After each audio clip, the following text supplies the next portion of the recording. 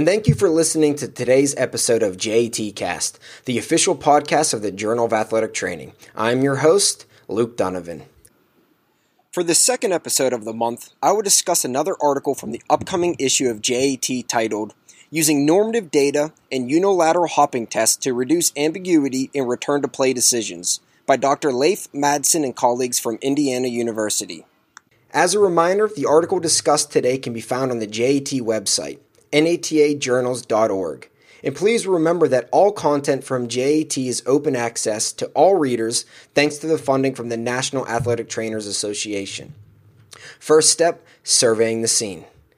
In the previous episode of this month, I provided an overview of a study that identified contributing factors to patient-reported outcomes in patients who were cleared to return to unrestricted physical activity following ACL reconstruction.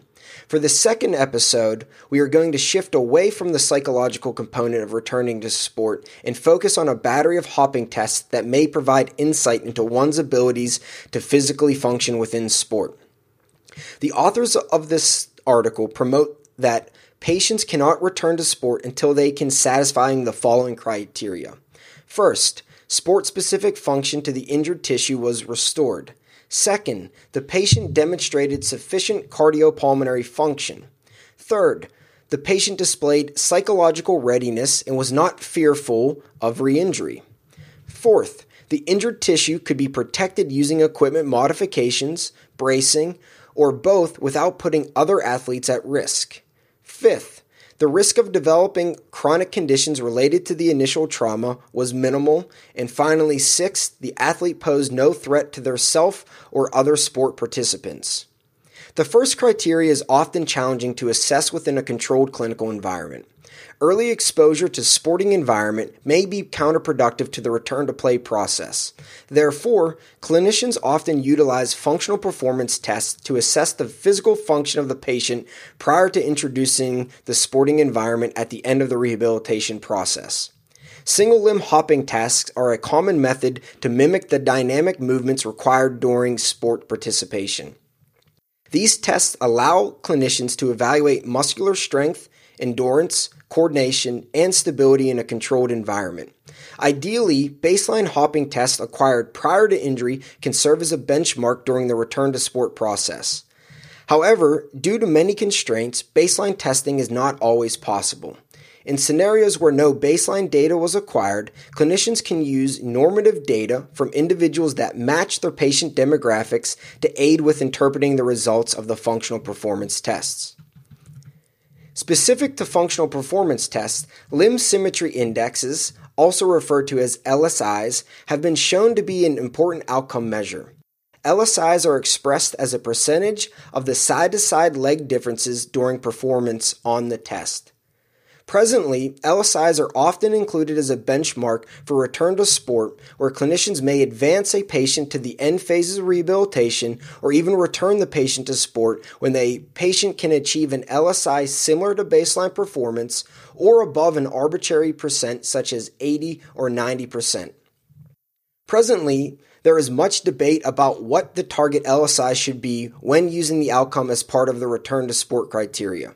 Establishing normative LSI data may provide additional insight into a cutoff threshold for return to sport. Therefore, the primary purpose of this study was to collect LSIs in a large sample of healthy adults across 6 common functional performance tests with the goal of proposing a minimum benchmark for return to sport. An additional objective of the study was to determine if independent variables could predict LSI. The prediction models could be used by clinicians to estimate what the patient's LSI should be if they were healthy in the event that the patient did not have baseline data. 275 healthy and physically active adults completed this study. Participants were recruited from the university and included NCAA Division I athletes, ROTC cadets, and recreationally active individuals.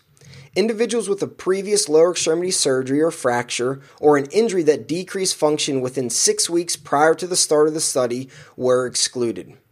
Prior to completing the functional performance tests, participants had general demographic information recorded, including questionnaires regarding the frequency of physical activity. Following a standardized warm-up, participants completed 6 single-limb hopping tests using both their dominant and non-dominant limb. Limb dominance was determined by establishing which limb the participant would choose to kick a soccer ball with.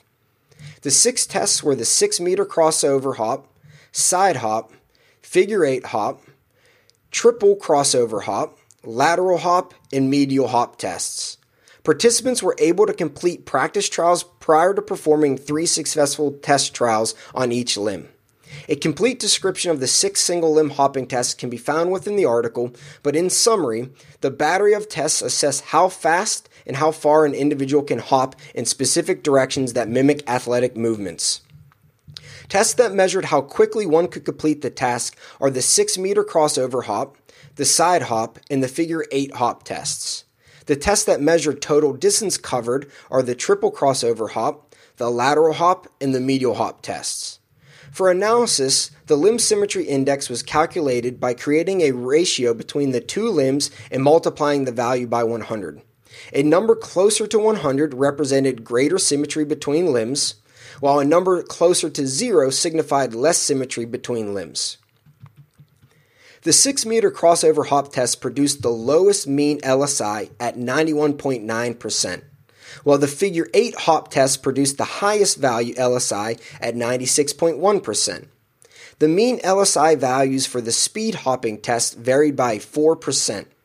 However, the values for the distance hopping test were within a range of 1%. The overall LSI for both speed and distance tests was 93.8%. All 3 speed test regression models were statistically significant, showing that sex, body mass index, and weekly minutes of physical activity and the performance of either the dominant or non-dominant limb significantly predicted LSI values.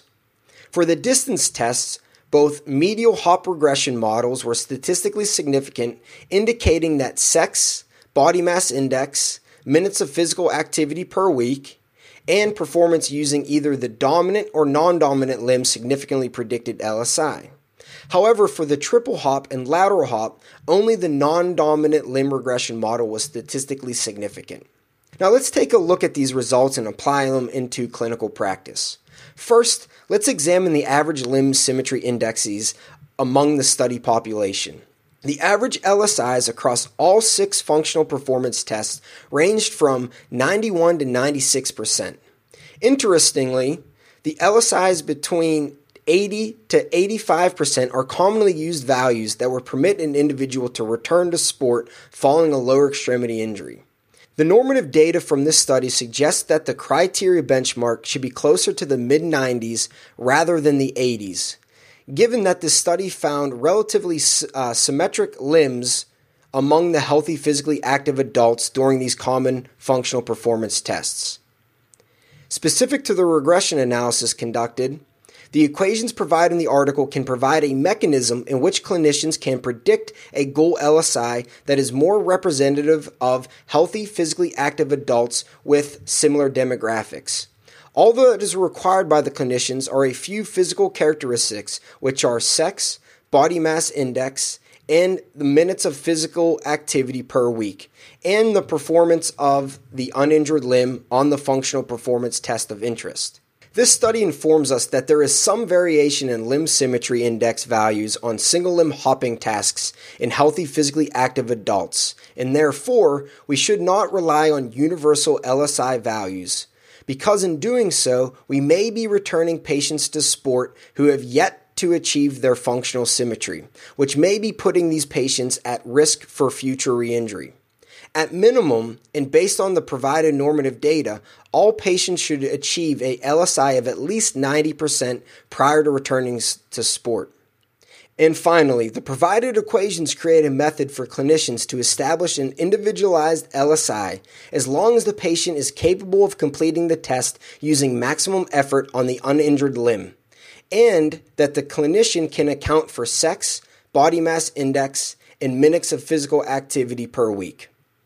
Well, that's it for today's JET Cast. Please remember to rate and subscribe to the podcast, which is available on iTunes, Google Play, Spotify, YouTube, and Stitcher.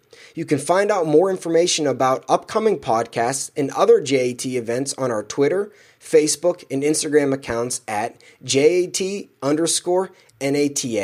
Thank you for listening and keep a lookout for next month's JAT Cast.